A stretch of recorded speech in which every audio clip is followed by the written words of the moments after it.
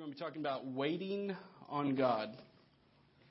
Over the past couple of years, I had just in conversations and in counseling, I have spoken with so many Christians, and not just like new believers or immature Christians, but people that I would consider to be solid, mature Christians who are in these seasons of waiting on God, or they're going through just very difficult circumstances.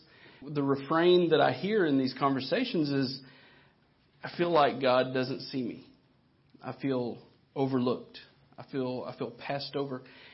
Their present circumstances are so painful that they're finding it very difficult to keep up hope for what God has for them. And so in our passage today in Isaiah, we're going to look at God's promise of hope for those who wait on Him. Just to start with, I want to read you a passage from 1 Corinthians chapter 15, verse 19, because I think one of the problems, one of the tensions in our culture, in American culture, we are really losing our sense of the future. We are a very present-oriented culture. We want it, I want it, and I want it now. And that let's eat, drink today, for tomorrow we die. We have no sense of the future. Most people don't plan well for the future. But Christianity, the Christian faith, by its very essence, is a future-oriented faith. Our hope is not in today. Our hope is sure not in what's happened in the past, right? Our hope is in the future that God has promised for us. And the Apostle Paul reminds us of this in 1 Corinthians chapter 15, verse 19. He says, if in Christ we have hope in this life only, we are of all people most to be pitied. And he's in the context, he's talking about the resurrection. If the resurrection didn't really happen, if it wasn't a historical event, then and if Christ wasn't raised from the dead, then we have no hope for the future. But he says, our hope is not for this life only. And there are so many people, our culture is oriented toward just this life only. We live in a worldview that says that the universe is closed and God does not intervene. And so this is all there is. And so as we talk about this idea of waiting on God, I think first and foremost in our minds, we need to remember that Christianity is a future-oriented faith. And we need to not be ashamed about that, because we're in our culture, the culture accuses us of being so heavenly minded that we're no earthly good and that it's just pie in the sky by and by. But the Christian response is that if we have hoped in Christ in this life only, we are of all people most to be pitied. Our hope has got to be for the future. So waiting on God, like I say, there are, I know a lot of people that have been enduring a lot of trials. Well, first of all, I'll tell you that this hits very close to home for me. Over the past several years, Terry and I, ever since we got married, it seems like our life together has been punctuated by tragedy. God has been so faithful to us, and He's given us great times, but there have been some really dark times. And so I'm speaking to you as a fellow traveler, as a fellow struggler, as somebody, I have waited on God. And in some ways, there's some things we still are waiting on God for. And we have hope, because we know that what is now is not all there is. And I want you to have that hope today. Frederick Buechner captures the problem well. He says, to be commanded to love God at all, let alone in the wilderness, is like being commanded to be well when we are sick, to sing for joy when we're dying of thirst, to run when our legs are broken. But this is the first and the great commandment nonetheless. Even in the wilderness, especially in the wilderness, you shall love Him.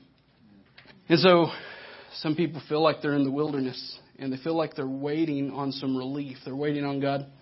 Isaiah picks up, when we pick up in chapter 40, verse 27, Israel is sort of in this situation. Israel, because of their disobedience to God, God had allowed these other nations to come in, conquer them, and carry them away. Isaiah, the first half of Isaiah, chapters 1 through 39, sort of discusses the historical situation that led to Israel being taken away. And then when you get to chapter 40, there's this shift. And the latter part of the chapters of Isaiah really focus in on, it's almost like Isaiah is fast forwarding to when Israel is in captivity. And this is what's going on as they're awaiting to be delivered. And so we pick up in chapter 40, verse 27. I'm just going to read the whole text, and then we'll go back and work our way through it. It says, if you're physically able, would you mind standing with me as we honor the reading of God's word? He says, why do you say, O Jacob, and speak, O Israel, my way is hidden from the Lord, and my right is disregarded by my God?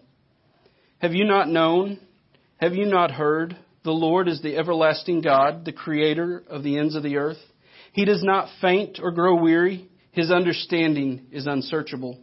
He gives power to the faint, and to him who has no might he increases strength. Even youths shall faint and be weary, and young men shall fall exhausted. But they who wait for the Lord shall renew their strength. They shall mount up with wings like eagles. They shall run and not be weary. They shall walk and not faint. You may be seated. And so the story picks up with Israel's complaint. Israel in captivity in Babylon, waiting for God to fulfill the promises that he had made. God had made promises of restoration, that Israel would be brought back into the land, that he would gather them from the north, the south, the east, the west, and bring them together. But Israel has a complaint. And so God's question is, why do you say, O Jacob, and speak, O Israel, my way is hidden from the Lord? In the Hebrew, these verbs to say and to speak they are in a tense that's like a present continuous. So this is not just a one-time statement. This is an ongoing complaint, an ongoing accusation of Israel's heart. So we might translate it, why do you keep on saying, why do you keep on speaking? This is their continual lament. My way is hidden from the Lord, and my right is disregarded by my God. The word that's translated right there is the Hebrew word mishpat, which means judgment or justice. I think in the New American Standard Version it translates it, the justice due me is overlooked by my God, or is disregarded by my God. And the word disregarded literally means to pass over. And so literally what Israel was saying is, God's overlooking me. God has passed over me. And he hasn't brought the justice. God then responds, and we're going to see that his response comes in two parts. Verses 28 and 29, God is going to tell Israel, remember who you're talking to. He's going to point to his perfections, to his character, to his past action. And then in the second part, verses 30 and 31, he's going to say, remember what I've promised you. And so those will be the divisions that we look at as we go. So remember who you're talking to. He says in verse 28, he says, have you not known? Have you not heard? This word known is the Hebrew word yada. And it doesn't just mean have you known intellectually. It's experiential knowledge. It's this intimate knowledge of experience, knowing something personally. All right, so it's this intimate knowledge. He says, have you not known? Have you not heard? And the heard is the word Shema, like in Deuteronomy 6, where he says, hear, O Israel, the Lord our God is one, and you shall worship the Lord your God with all your heart. So when God says, have you not known and have you not heard, what he's really suggesting is past revelation.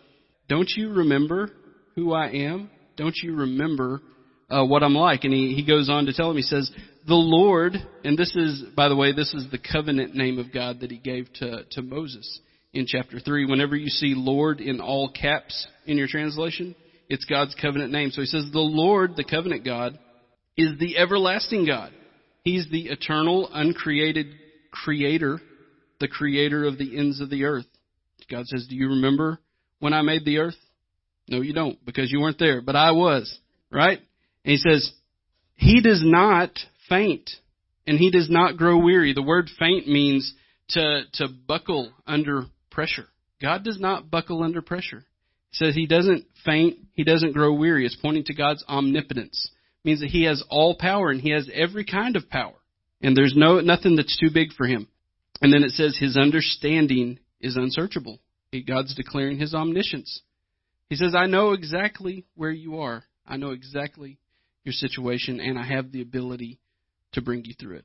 So he says, remember who you're talking to. So he points to his attributes. And I think also in his when he points to his covenant name, he's also suggesting, remember that I'm the God who revealed myself to Moses.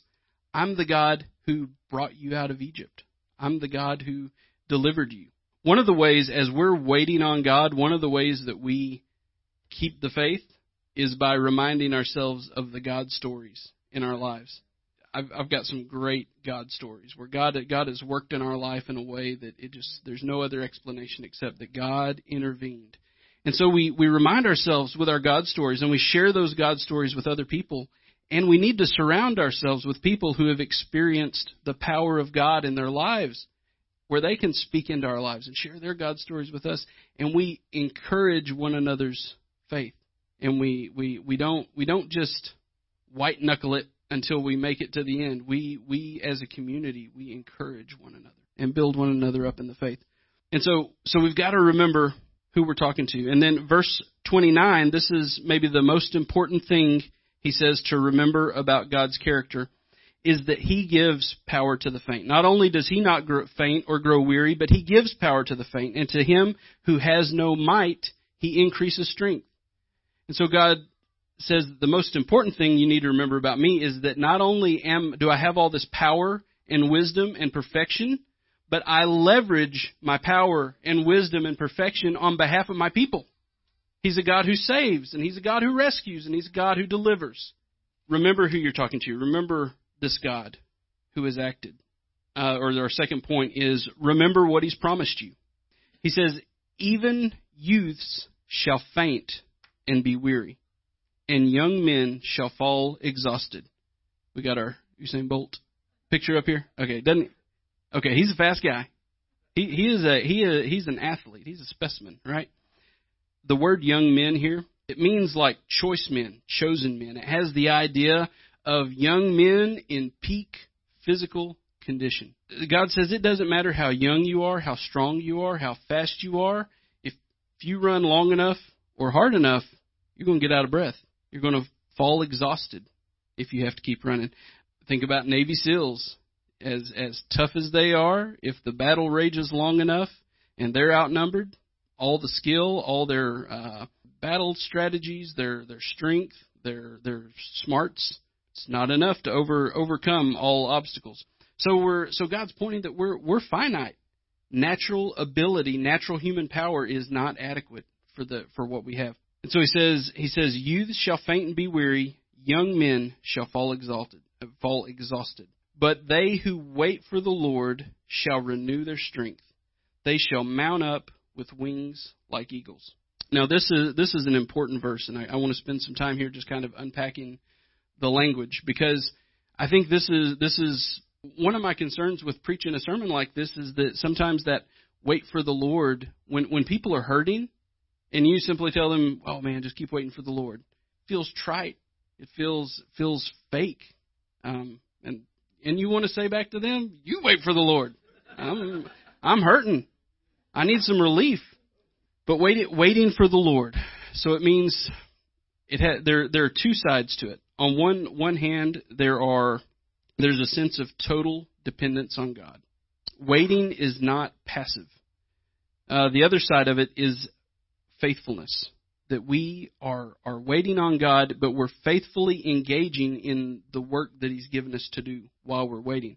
I think a great word study for this is in Psalm 37. If you'll turn there with me. Hebrew poetry uses a lot of parallelism, and so if you ever want to flesh out the concept of a word, it's good to look at what other words are used in parallel with it in Hebrew poetry. because it kind of gives you a fuller picture of the kind of character that God is talking about. So in Psalm 37, beginning in verse 1, he says, "Fret not yourself because of evildoers.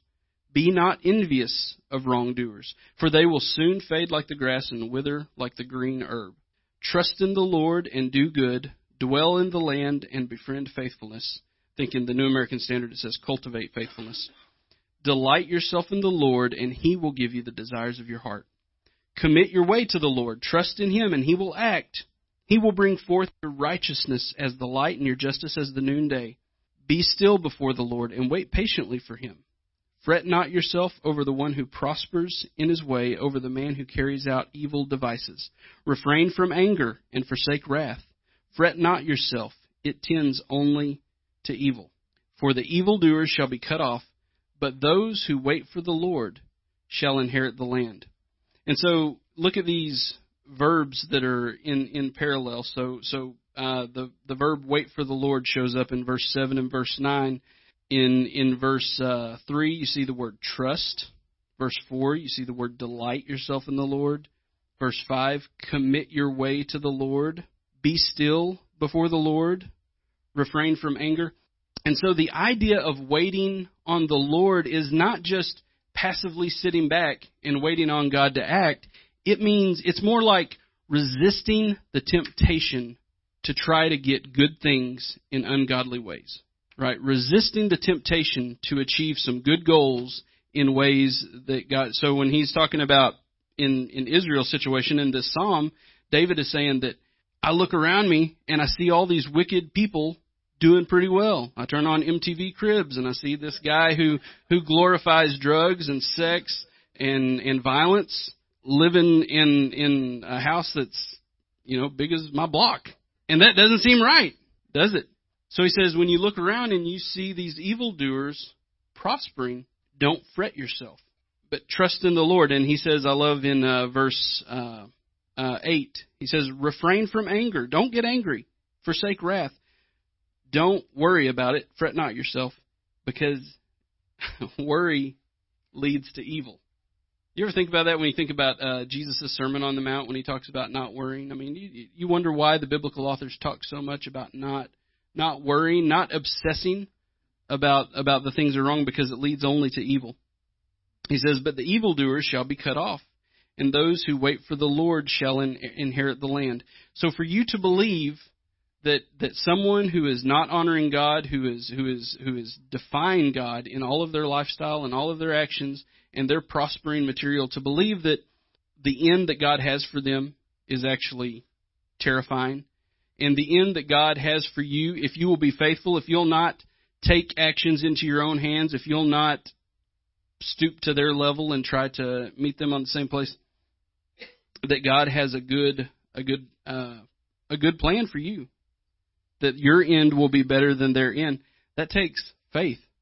It takes faith. When Terry and I were first married, we had a really rough first year for a lot of reasons. And I mean, we had a lot of other stuff, some of those dark times I was talking about. And we were figuring out how to live together. And we would get in arguments, and I would be so furious. And I would go to my study and just pray. And I would feel like I was right. Whatever the argument was about, I would feel like I was totally justified and correct. But the Lord took me to James chapter 1, and James says that the anger of man does not achieve the righteousness of God. And that verse so convicted me. And it just kind of put, when I wanted to retaliate, I wanted to try to convince her to keep talking it through till she sees my perspective and sees my point of view. God says, even if you're right, it doesn't matter that you're right, because you're angry. And your anger cannot get to my righteousness. You can't get there from here. So anyway, so that's an example of even in situations where we think that we may be right, we can't achieve what we think is a good end using ungodly methods. Waiting means resisting the temptation to compromise. Next, the word renew. So he says, those who wait for the Lord, so those who posture themselves in a position of total dependence on God and those who determine to be faithful to God. It says that they shall renew their strength. Again, the English falls a little short on the translation. This word renew in Hebrew literally means change. I think in the Old King James you'll see a footnote that says change under this verse. So it doesn't mean that if you wait on the Lord, if you're faithful to the Lord, you'll get more of the same kind of strength that you already had. It's not that God just gives you more natural human ability. It says that your strength will be changed. God will give you a new kind of strength. And the way that he illustrates that new kind of strength is with a metaphor. He says, they shall mount up with wings like eagles.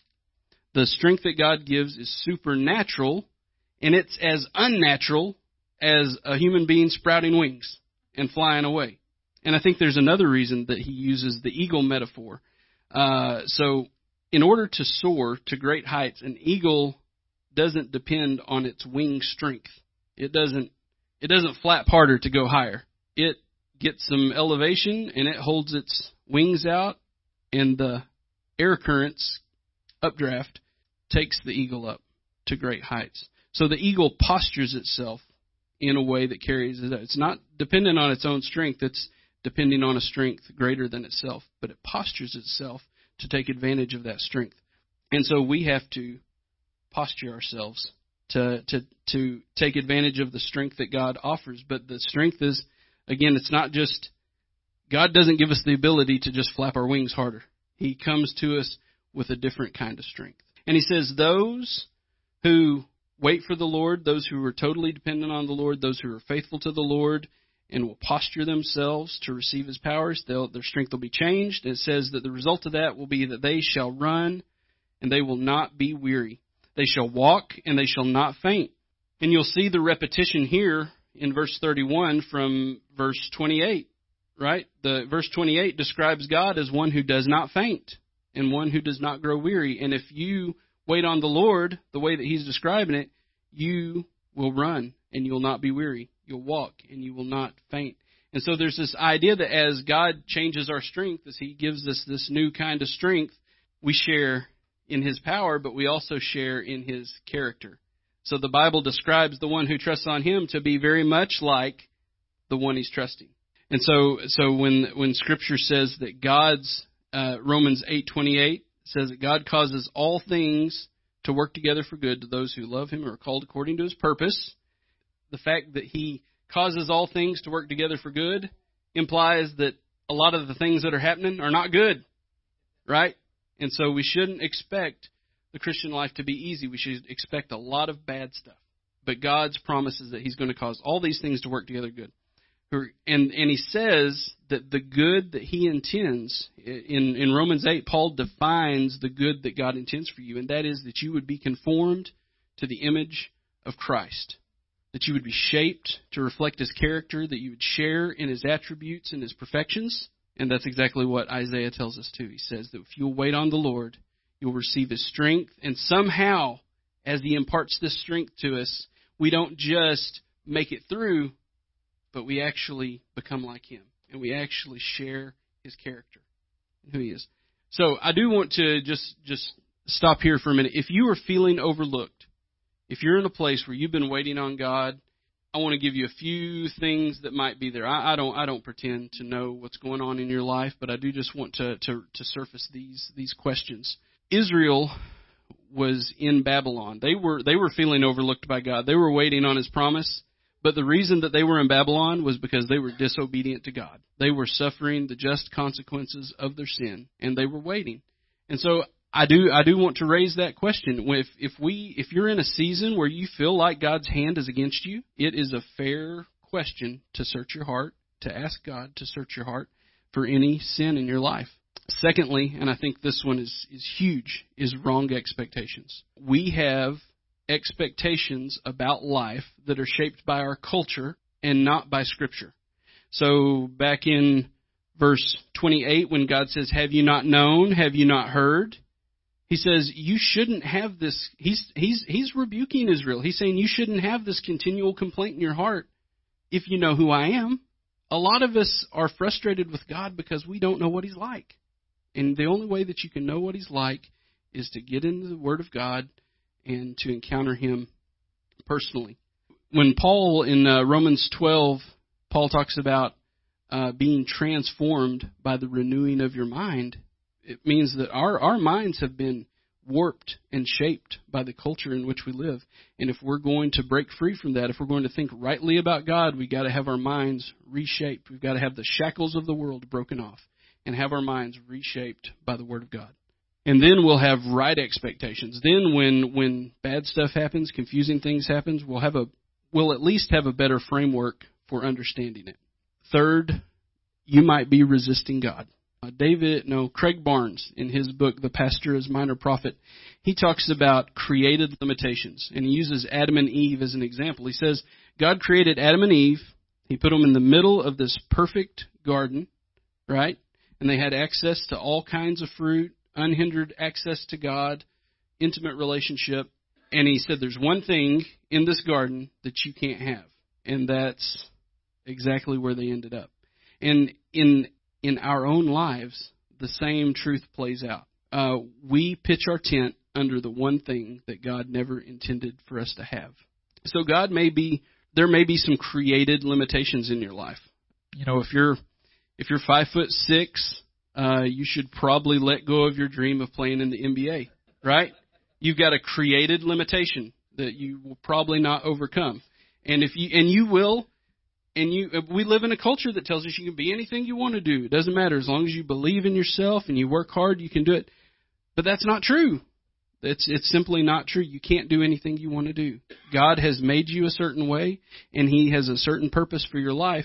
And the biggest question that you should concern yourself with is, how can I fulfill God's purpose for my life the way that He made me? Amen? And then last, the secret counsel of God. And this is where most of the tension is, and this is where most of the hurt is for us a lot of times, is when we just don't know what God's doing.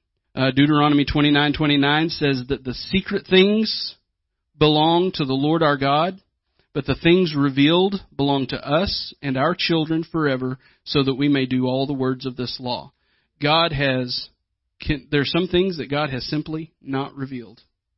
And we have to learn to trust Him. We have to learn to it's not trust if we have to demand that He reveal everything. We can trust Him to keep some things secret and to not know why we're going through what we're going through. And that takes a lot of faith. I'm not saying it's easy. I'm just saying it's true. And so we need a community of people who can love us and encourage us and walk with us when we're suffering. We've got to share each other's burdens. By way of application, number 1, posture yourself to receive God's power. Get into His Word. Engage with God through prayer. Learn who God is, about His ways, the way that He's worked in history. If He's a God who doesn't change. And so learning about how He has worked will help us to understand more of what He's doing now. And also, posturing yourself to receive God's power means humbling yourself before God. Coming to a place where you can accept that there's some things that He's not revealed, that in my finiteness, I simply have to trust His knowledge and His wisdom. So humbling myself before Him and spreading my wings and asking Him to bring His power and lift me up. And to confess, I don't have it. God, I don't have the ability. When we come to do you know when you come to the end of yourself, that is God's favorite place for you to be? We resist it with everything that we are, to keep from being out of resources, to keep from being desperate. But God loves desperate people.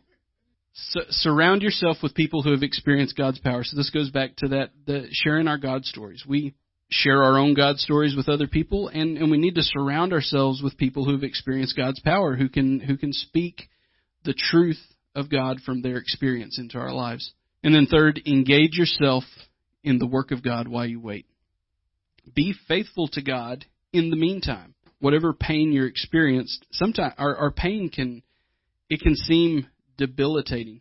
I read a article recently asking a psychiatrist if you felt like you were a reporter asked the psychiatrist, if you felt like you were on the verge of a nervous breakdown, what would you do?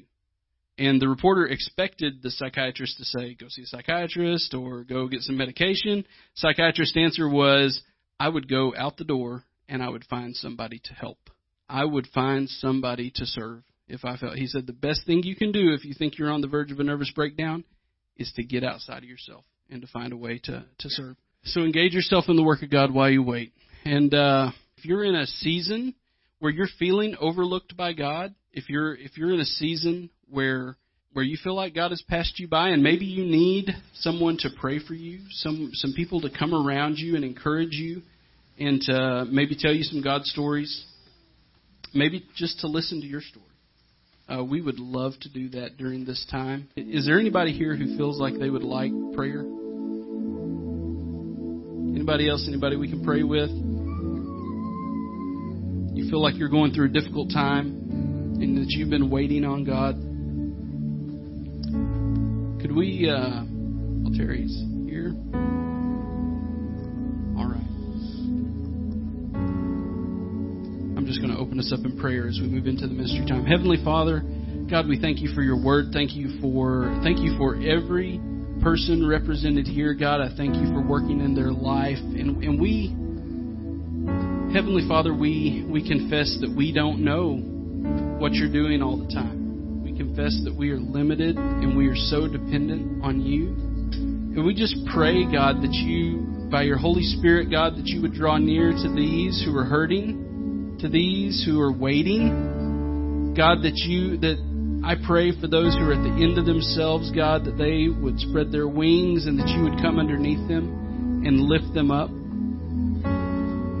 We pray for your power to be demonstrated in their lives, God. We pray for them to know that you're a good Father to them and that you love them and that they are precious in your sight and that what's going on in their life today is not the end of the story, that they have a hope for the future because of what you've done through Jesus Christ.